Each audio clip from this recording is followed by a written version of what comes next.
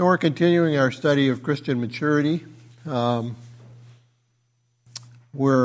actually on our third week of studying this process of dialogue that brings us close together and what the mechanics of that is. I'm spending a bit of time on this because it's a really important thing to understand, not only with regard to our relationship with God, but also with regard to literature, movies, speaking to each other, relationships.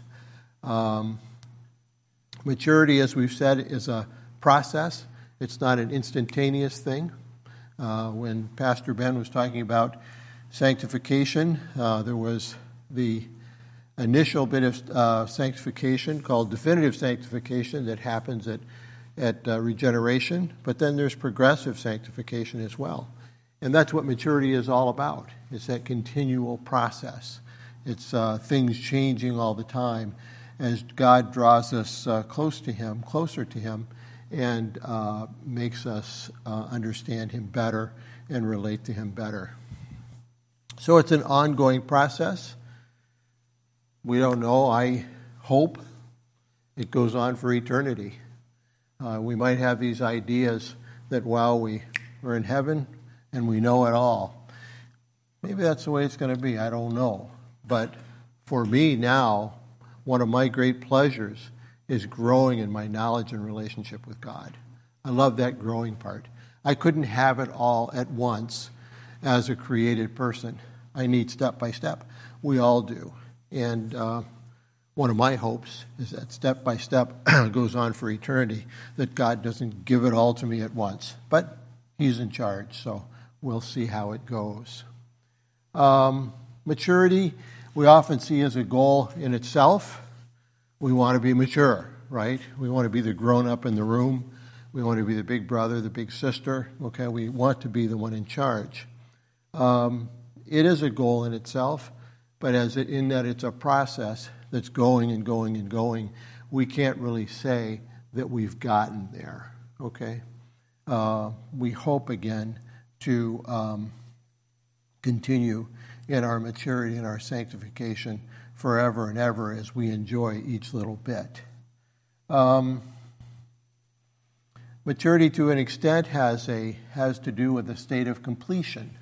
We've gotten to a particular part. Okay, it's like making a trip across country, right? You get to St. Louis, but you're headed for the Southwest. You've made part of the journey. So there are steps of completion in maturity.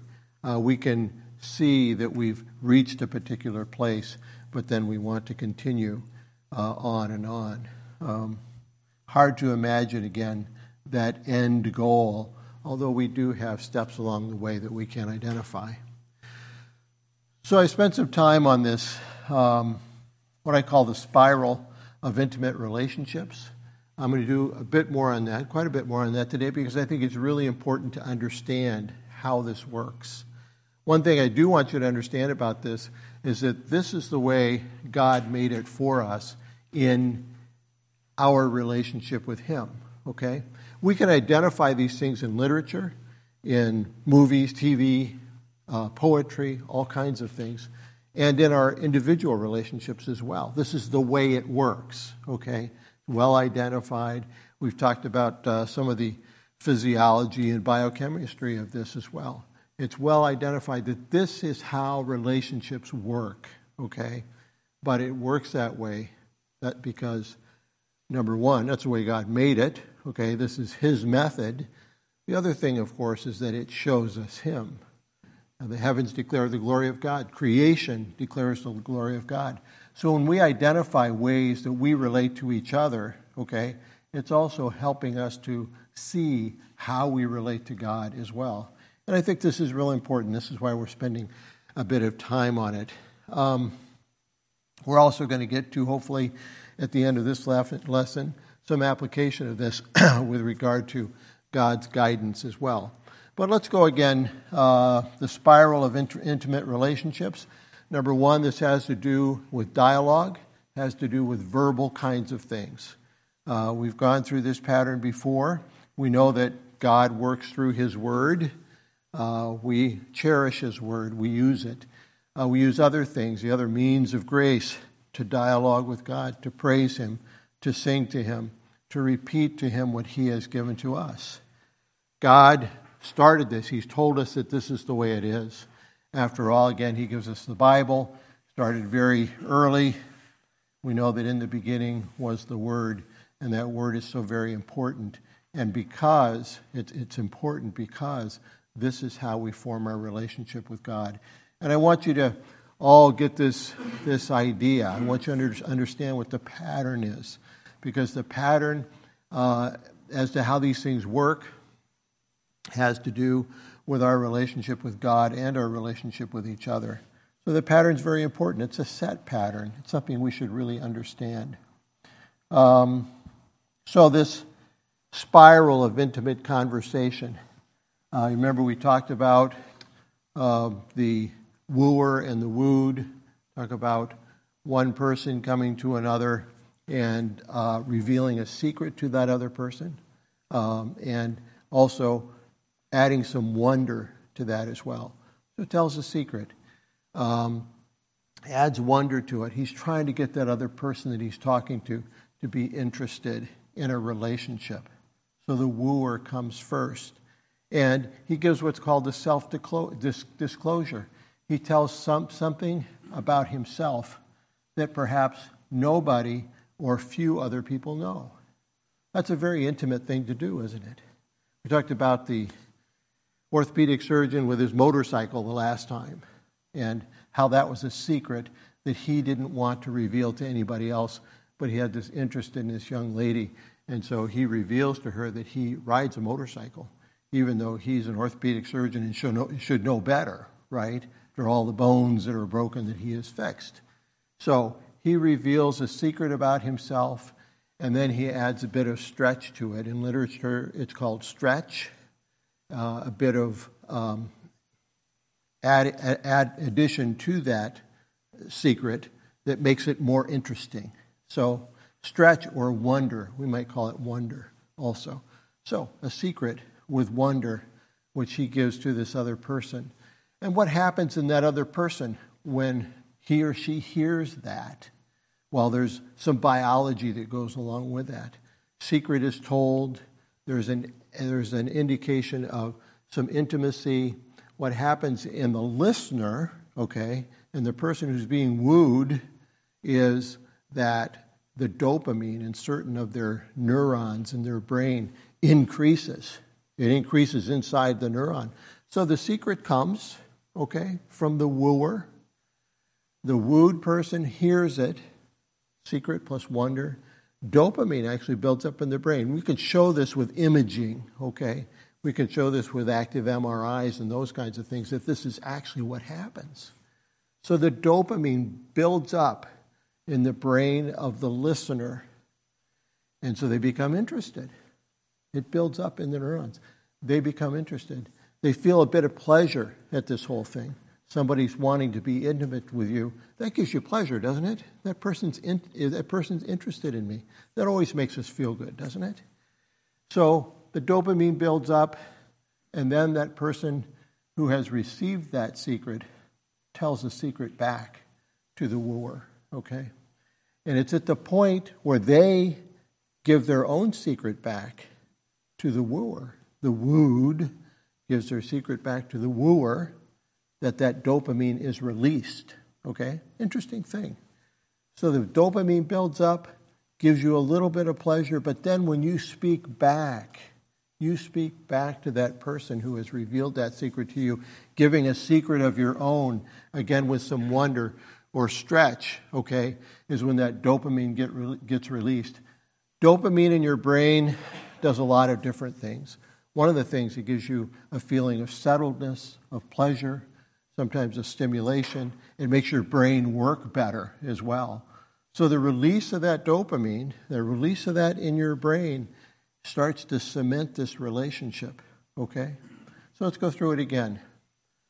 The wooer tells a secret, embellishes it, wants it to be interesting. The wooed person receives it, dopamine builds up, gives a secret of her own or his own, okay, back. And that causes the dopamine to be released and actually causes actions within the brain. So what happens then in that wooed person, in the wooer person, the first person that gave the secret? What happens? Well, dopamine builds up in their brain, and the conversation goes on. And each time you're developing this intimacy, maybe more secrets, maybe just an extension of the conversation that you're having, okay? That person who started that conversation builds up dopamine in their brain because they've heard something too. And then they talk back again. Dopamine gets released again. And this goes back and forth, okay? It goes back and forth. Dopamine builds up, the relationship builds up as this conversation continues. So at the outset, when you hear something cool about somebody else, you go, wow, this is really neat. Well, at the outset, this is only infatuation. It's really not a full relationship, okay?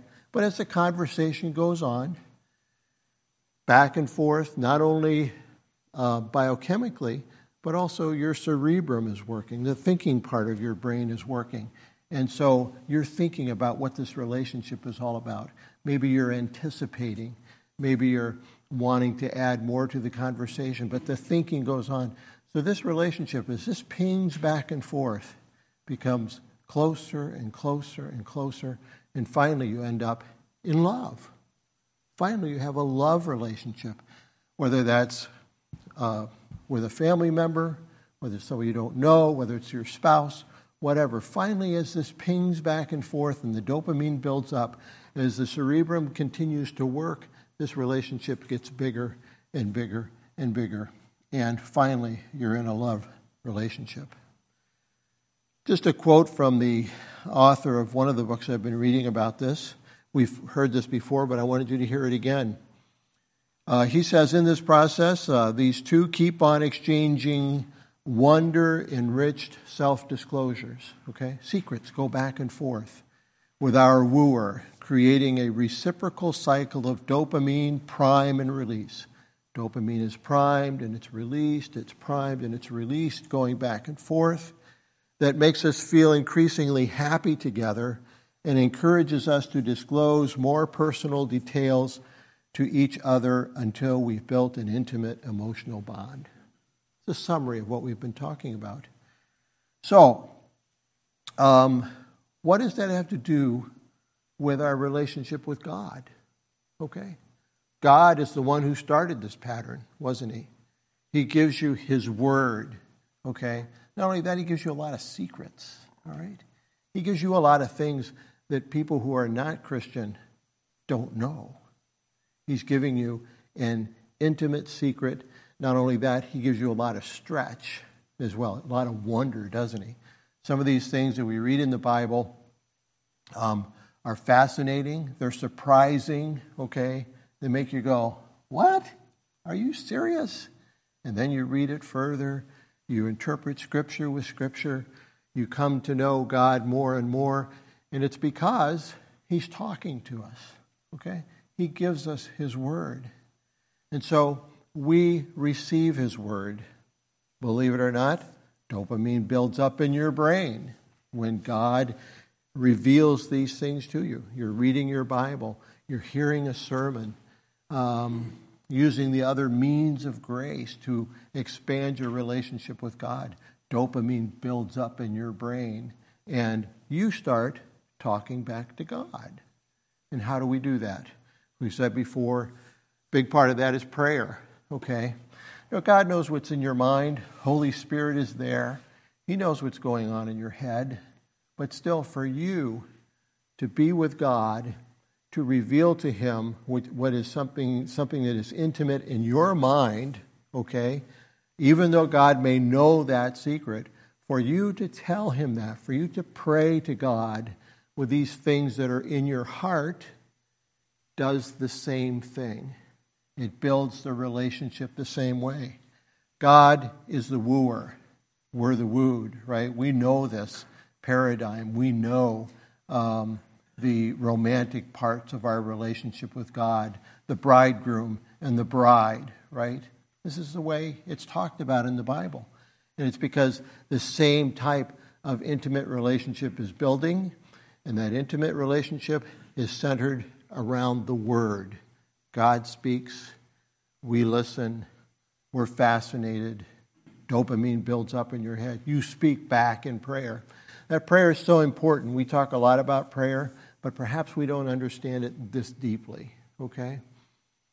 There's a lot of things in our heads that we don't say to God. You ask yourself why, okay? You think, well, that'd be stupid, right? Stupid to say that to God. Well, it's too trivial. Or maybe I've got something else on my mind. But again, this is an intimate conversation between you and God that goes back and forth. And it builds up, and it builds up until you have an intimate, deep relationship with God. So that's why we study these things. And as we know, as with other things in creation, it's very consistent. God has established this pattern. We use the same pattern in our relationships with other people, okay? We see it in literature a lot, as we've said the last time, all the way back to Ur of the Chaldees. There's literature that shows this relationship. And why is it? Because this is the relationship. This is the verbal relationship that goes back and forth that God has given us. So, we have definitive sanctification, Pastor Ben described to us. We're regenerated. That's definitive sanctification. We're made a little bit better right there. We've drawn a bit away from our sin right there when we're regenerated. We've changed already. But then that sanctification continues to go on and on and on. Definitive sanctification followed by progressive sanctification. This dialogue goes on and on throughout our lives and throughout eternity. That relationship with God becomes more intimate all the time.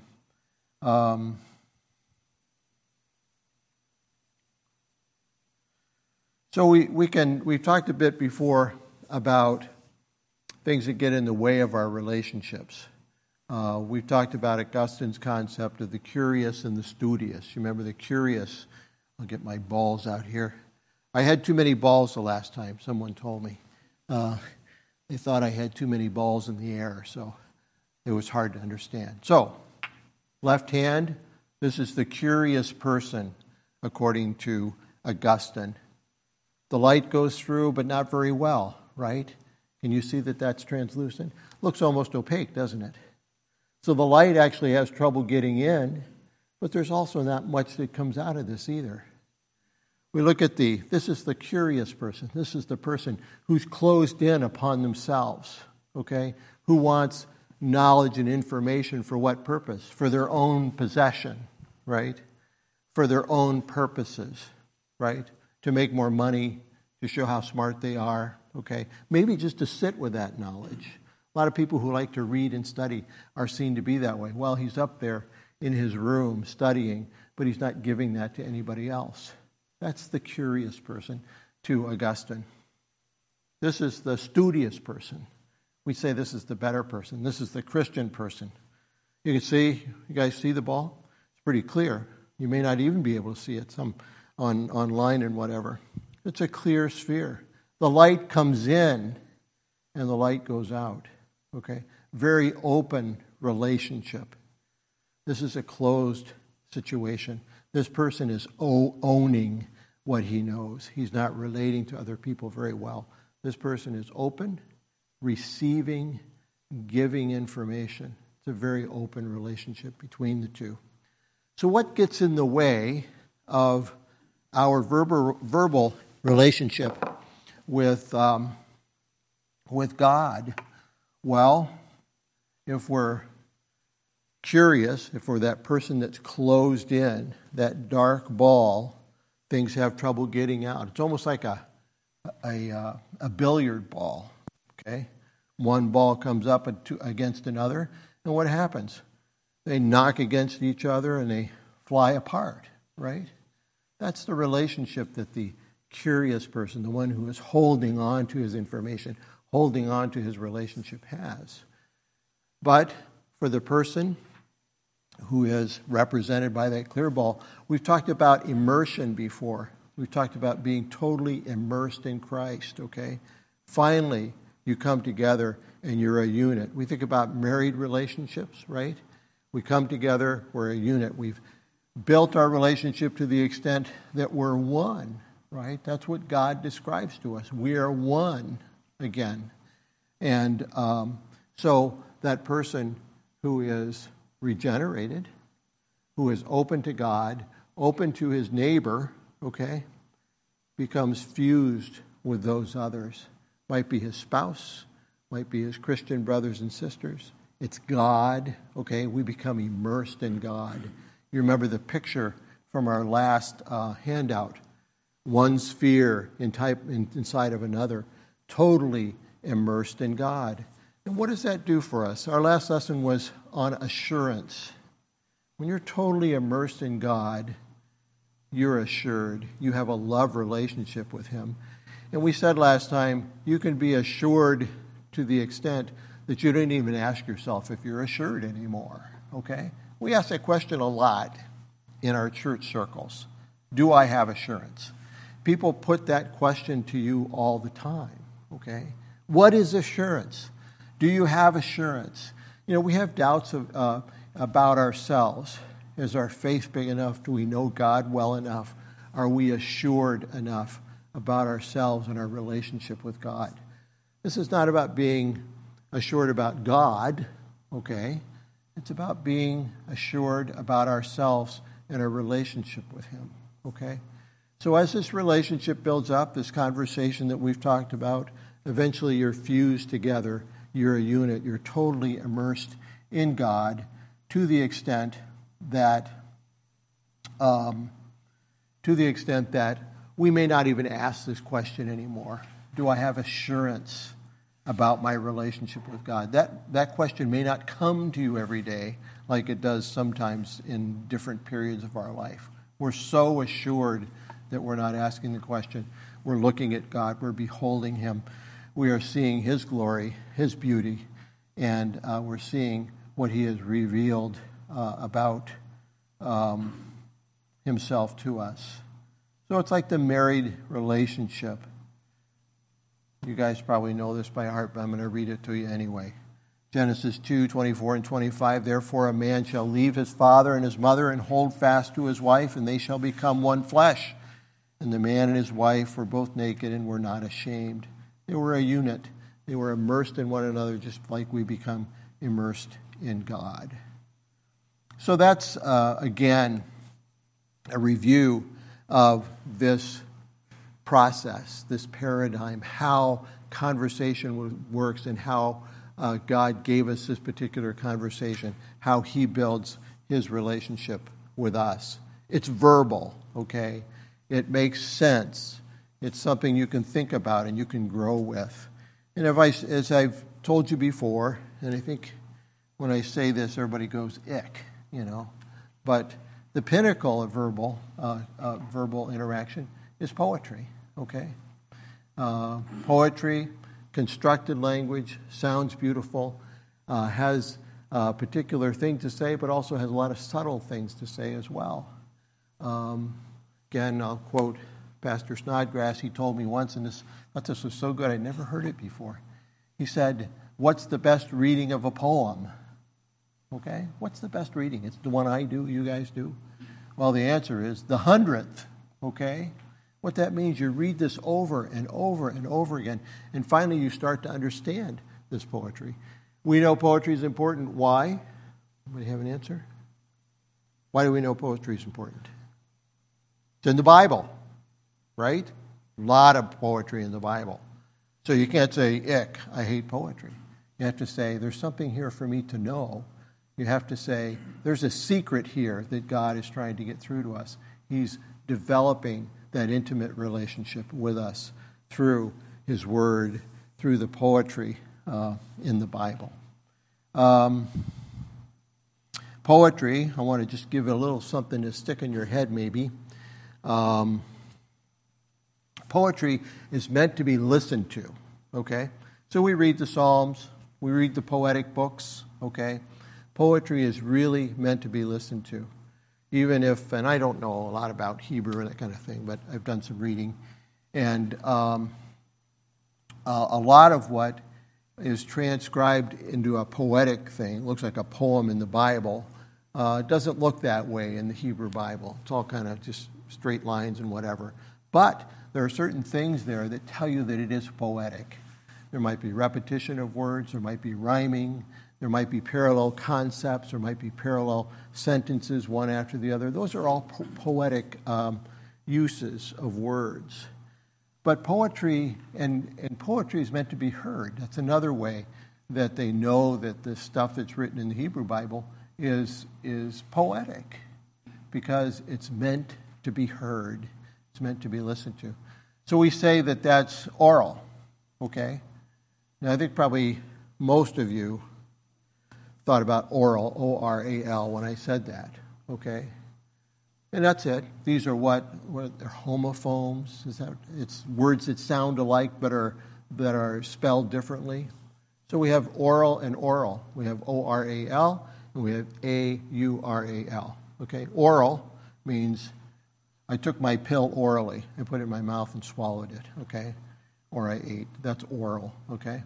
But oral, A-U-R-A-L, sounds similar, very similar. That means hearing. Okay? So poetry is meant to be oral and oral. Okay? Meaning it's meant to be read out loud and it's meant to be heard. Okay? We read poetry, that's good. If you really get into poetry, what happens when you read it is you start to hear it. You're not just looking at words on a page like when you're reading the newspaper. Okay?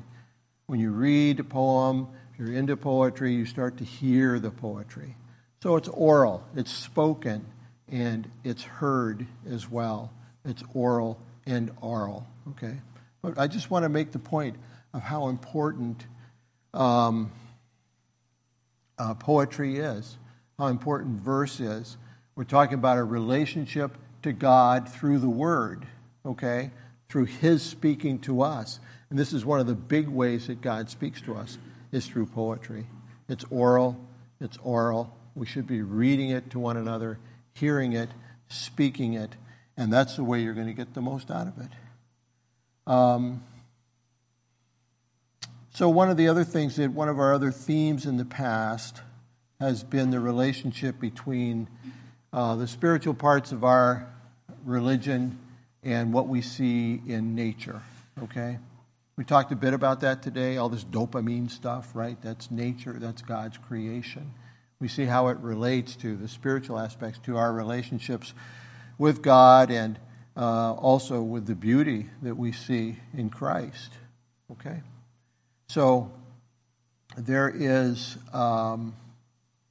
we've wanted to show the relationship between the creation and the spiritual parts of our relationship. And many writers, many good Christian writers, you may not see it, you may not notice it right away, but are putting creation in their poetry, beautiful poems about nature, what they see, and yet we see in a deeper look at that, on maybe the 100th reading again, we may see that that's talking really about God, it's describing God.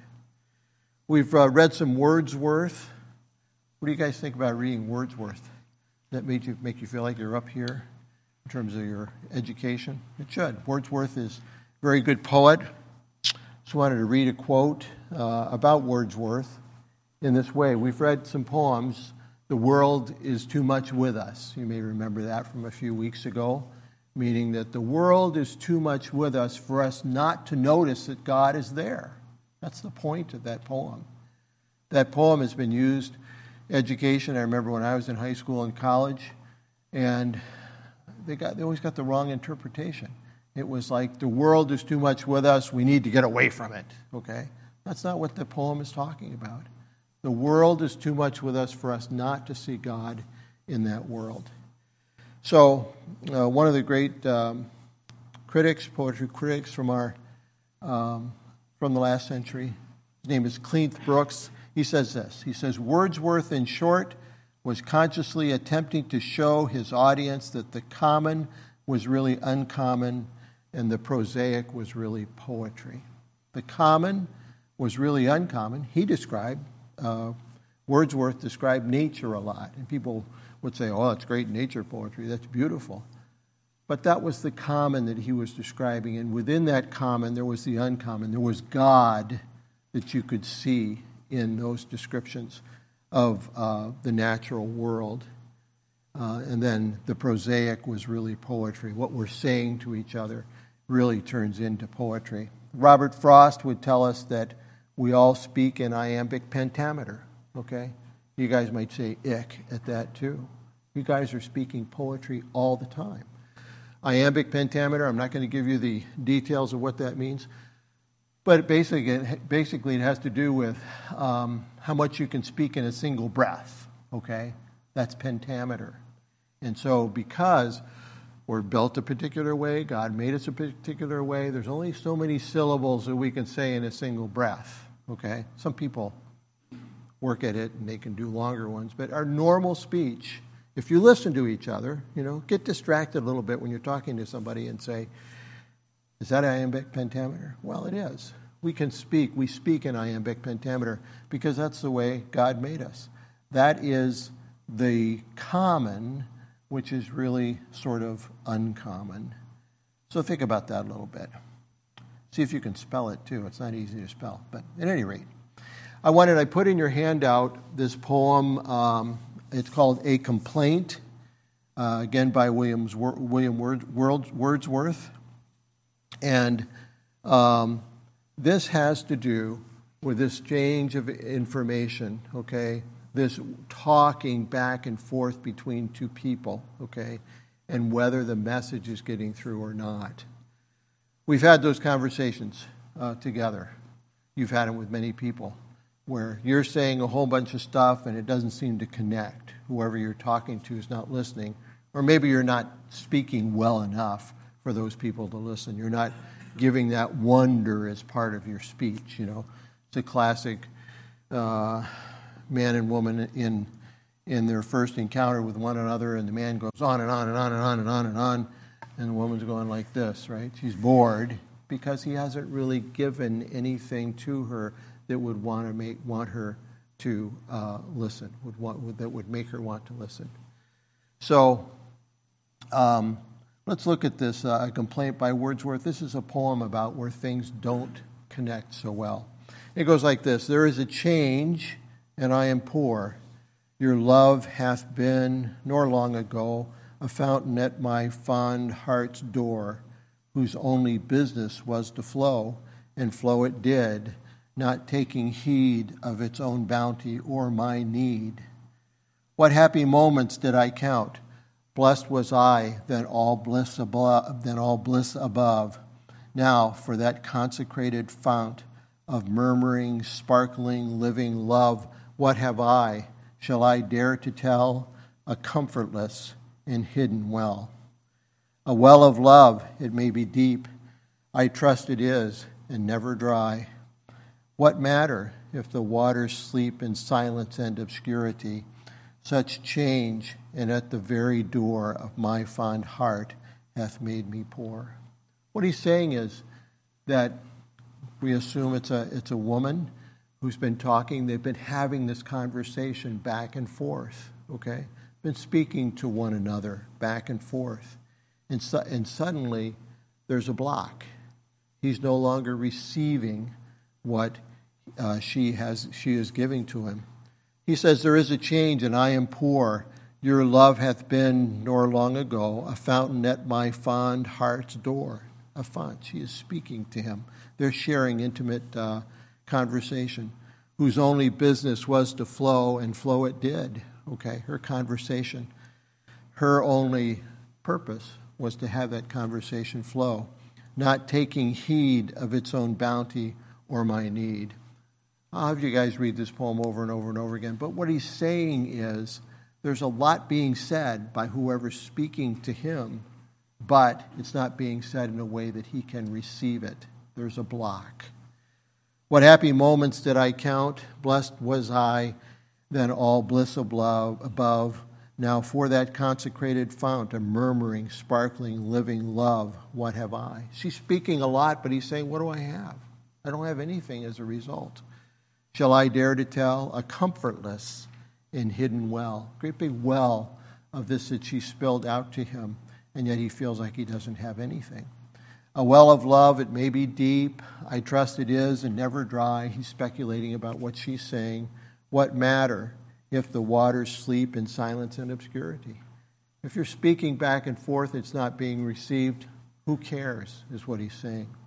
Such change, and at the very door of my fond heart hath made me poor. If it's not being received, if it's not said in a way, if you don't have that relationship, what good is it? And we know this. We have our whole Bible, right? There's a big font, isn't it? There's a lot there, a lot of secrets, a lot of things that God tells us in that Bible. And it's at the door, isn't it? How are we receiving it? How are we getting that word? In Wordsworth poems, beautifully sent, there can be a block there. And where is that block? Usually it's with us, isn't it? We can talk about a lot of things in the Bible in that regard. Revelation 3:20. I'm sorry, I don't know if I have all this in your handout or not. But Revelation 3:20, behold, I stand at the door and knock. If anyone hears my voice and opens the door, I will come into him and eat with him and he with me. It's exactly what Wordsworth was saying, wasn't it? There's this font. Jesus is speaking here, right? There's this font of knowledge, of intimacy that I'm giving you, okay? And yet, there are people who are not receiving that word. We don't receive it very well, do we? We may be very early, or we may be in one of those ups and downs of our relationship with God, where we're not receiving that font that he gives to us. Matthew 25:10, and while they were going to buy, the bridegroom came, and those who were ready went in with him to the marriage feast, and the door was shut. Okay, we're talking about intimate relationships again. Marriage feast, the door was shut. Okay, no longer have access to that word, do we? If we are not participating in that conversation. Luke 13:25, when once the master of the house has risen and shut the door, and you begin to stand outside and to knock at the door saying, Lord, open to us, then he will answer you, I do not know where you came from. Are we listening? Are we having that conversation? The reason I give you this paradigm, this method, this thing that happens in intimate conversation is because both parts are important. We can read, we can analyze the Bible, we can know it kind of academically, but are we talking back? Is there that other side of the conversation or not? Are you praying? Are you really giving your intimacies to God, which results in that growth of this intimate love relationship with God? Are you doing that or not? That closes the door. If we're not in prayer, if we're not revealing what we see as our deepest thoughts to God, we've closed the door. Okay? What Wordsworth talks about, what the Bible talks about in so many places. Acts 14:27, and when they arrived and gathered the church together, they declared all that God had done with them and how he had opened a door of faith to the Gentiles. He had opened a door of faith. Again, we're regenerated. We have that interest. But if we're going to grow in Christ, we have to hear what God says to us, and we have to talk back to him. We have to give him those intimate things in our mind if we are truly going to grow in relationship with him. I think I put in your handout the Westminster Confession of Faith, chapter 13. This is on sanctification. Pastor Ben used this in his class a few weeks ago. A lot of things here that line up with what we have been talking about. They who are once effectually called and regenerated, their minds are open. They go from that dark sphere to that open sphere, okay? Maybe they're not completely open yet. Remember the translucent sphere and the clear sphere? Once effectually called and regenerated, they're opening up, having a new heart and a new spirit created in them, are further sanctified really and personally, okay? They're further sanctified really and personally. Why those two words, really and personally? They are truly sanctified. Even in the eyes of God, they are functioning better in their relationship and in their life, giving up sin. They are really sanctified, but they're also personally sanctified. Inside, okay, they're sanctified as well. Their relationship with God is growing through the virtue of Christ's death and resurrection by his word and spirit dwelling in them. Isn't that one of the biggest secrets that God has told us? Those biggest self-disclosures when we talk about this language back and forth? God's biggest self-disclosure is what? Is Christ died for our sins, right? That's a pretty good secret. There's a lot of people in the world that don't understand that. A lot of people that you know, that I know. A lot of people in our families that don't understand that. God has given us that intimate piece of information. Later on we'll see from Ferguson, who is the author of the book we're using as a guide, that until we have this piece of the secret, okay, until we have this secret in us, that Christ died from our sins, no other sanctification is going to happen, okay? Until we have that, until we dwell with that, until it builds in our minds, this particular self-disclosure, this secret that God has given us, until we have that, we will not grow in sanctification. We will not grow in relationship with Him.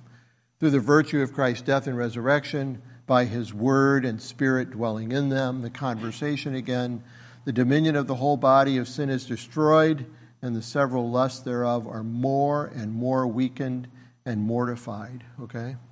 We're sanctified. And they more and more quickened and strengthened in all saving graces to the practice of true holiness, without which no man shall see the Lord. Okay? We are sanctified. We grow in a relationship. Sanctification is that growth in that conversation.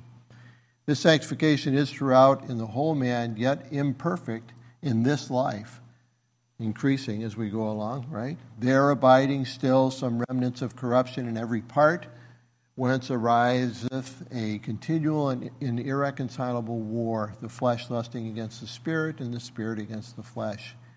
In which war, although the remaining corruption for a time may much prevail, yet through the continual supply of strength from the sanctifying Spirit of Christ, the regenerate part doth overcome. And so the saints grow in grace, perfecting holiness in the fear of God. And again, how does this happen? Okay? God is sovereign, Holy Spirit's sovereign, but what are the mechanics of this? The mechanics of this is God speaks to us, okay, through His Word, through the means of grace. He speaks to us, and we speak back. If there aren't both parts, okay, it doesn't happen very well.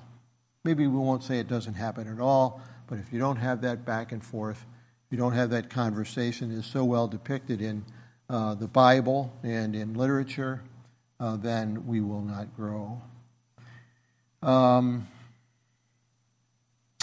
Let's see. Hold on, there's only 3 minutes left, okay? Only 3 minutes of poetry left, all right? So, what does this mean in terms of the choices that you make, how you live? This is very basic now. Are you availing yourself to the Bible? Are you speaking back to God? These are some choices that we make, aren't they? Whether we speak back or not. From another poem, I won't read you the whole thing. It's called Advice to a Prophet. It's by Richard Wilbur.